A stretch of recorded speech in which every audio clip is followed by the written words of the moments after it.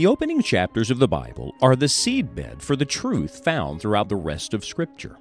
As we study the first 11 chapters of Genesis, we will discover principles that can guide us as we seek to have a new beginning with God. Are you in need of a spiritual reset? Good news. Our God is the God of new beginnings. Let's join Scott Pauley now.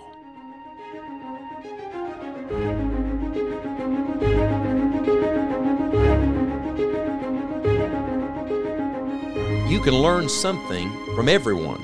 Sometimes you learn what not to do, and sometimes you learn what to do. That's very true in Scripture. When you study the characters of the Bible, some of them are negative examples, and God gives them as warnings to us. And then others are positive examples. In other words, follow this path. This is the right path. We've come today in our study to the final two verses of Genesis chapter number 4, and I got to be honest with you, the last couple of studies have been a little depressing because we've been looking at darkness. After a while, you just look at the darkness all the time, and you think, this is awful. You look at the tragedy of Cain's life. Someone said the saddest words of tongue or pen are these four: it might have been. You know, the reality is, when you see people not living up to their full potential, it's terribly sad. That was Cain's story. That's his legacy. That's what he leaves behind. Then you look at his offspring. His great-great-great-grandson Lamech not only continued in the same sin, but went even further in it. That's the way it always goes. Someone said children do in excess what their parents did in moderation. I think that's right. It goes further and further.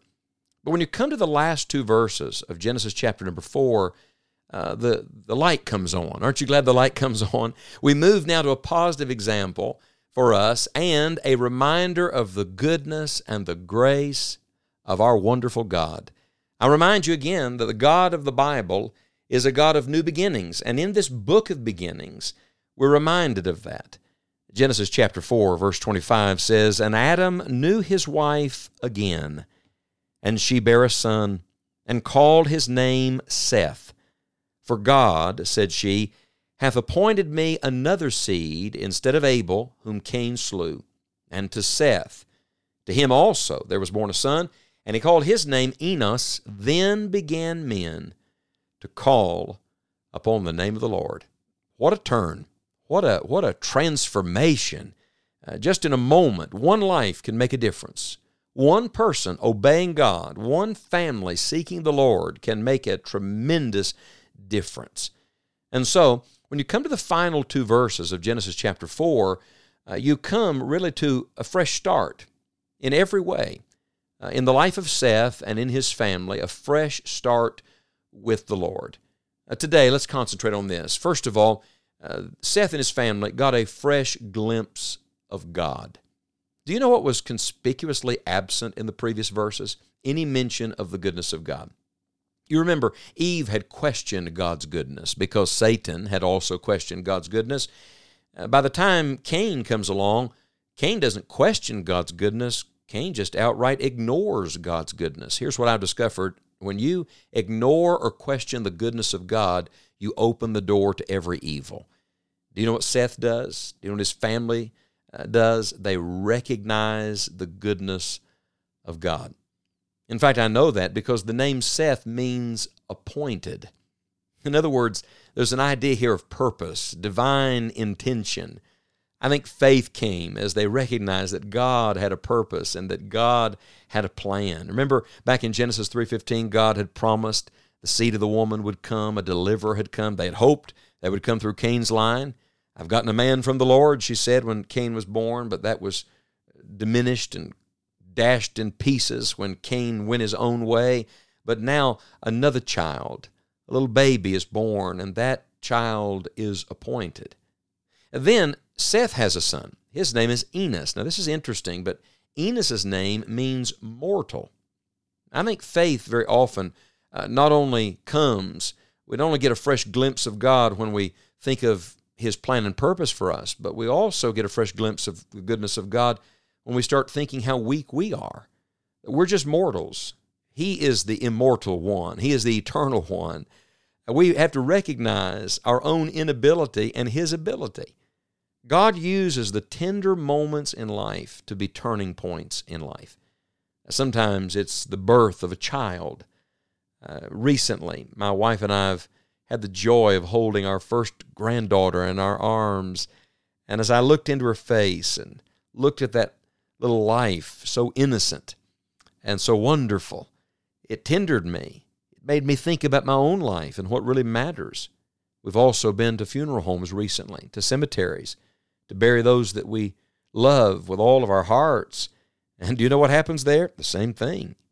Sometimes it's the good tender moments, sometimes it's the sad tender moments, but in every tender moment, God is seeking to turn us to Him. Dr. Lee Robertson said that when you begin a new phase of life, that is the time especially to pray and to seek the Lord. You find that in the book of Genesis. When Noah got off the ark, what does he do? He builds an altar. When Abraham left Ur of the Chaldees and left Haran, what does he do? He builds an altar. I'm telling you that at every new phase in life, it's an opportunity for us to get a fresh glimpse of the goodness of God, to get our eyes off of ourselves, to get our eyes off of our circumstances, and get our eyes back on the Lord. You know, we all have a family disease. It's called the cancer of sin. Every last one of us who've come from Adam and Eve all have a tendency, a temptation to question or to ignore the goodness of God and to go our own way. But there's hope. And what is the hope? If we'll get our eyes back on the Lord God. You know, there are several words that are full of hope in this passage. I don't know if you noticed them or not. For example, in verse number 25, the Bible says, Adam knew his wife again. I love that word again. Aren't you glad that God is the God of the again? Did their first son blow it? You better believe it. And killed their second son, but God gave them a son again. Then the Bible says, for God said, she hath appointed me another seed. So how about the word another? Aren't you glad that we serve the God of another? And then again, verse 26, and to Seth, to him also there was born a son. How about the word also? Do you know what all these words have in common? Again, another, also. It's a reminder that as long as there's life, there's hope, and God is not finished with you. Do you know what you need today, dear listener? You need a fresh glimpse of God, of His mercy, of His goodness. In fact, even the name for God that is used in these verses is Lord, all capital, L-O-R-D. What is that? That's Jehovah God, Yahweh. It was the covenant name for God. It was the name that emphasized the character, the unchanging character of our God and His promise that never fails.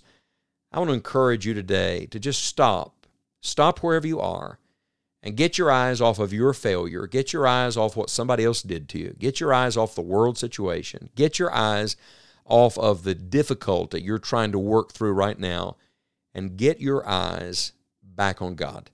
The context of these verses is sin and grief and despair and division and family conflict and heartache and death, but they got a fresh glimpse of God. And out of that, God worked again. God gave another child. God did His also work. Isn't that just like our God? He is the God of new beginnings. You see, Genesis 1:1, it all begins with God. But I want to tell you, it all begins again with God. Run to the Lord today, and you will find in Him a God who is always good and always merciful. And with that fresh glimpse of God, you will find fresh hope for the future. This is the great message from the life of Seth. No matter where you are or what you've done, you can have a new beginning with the Lord. A great way to experience this new beginning is to have a fresh start in your devotional life.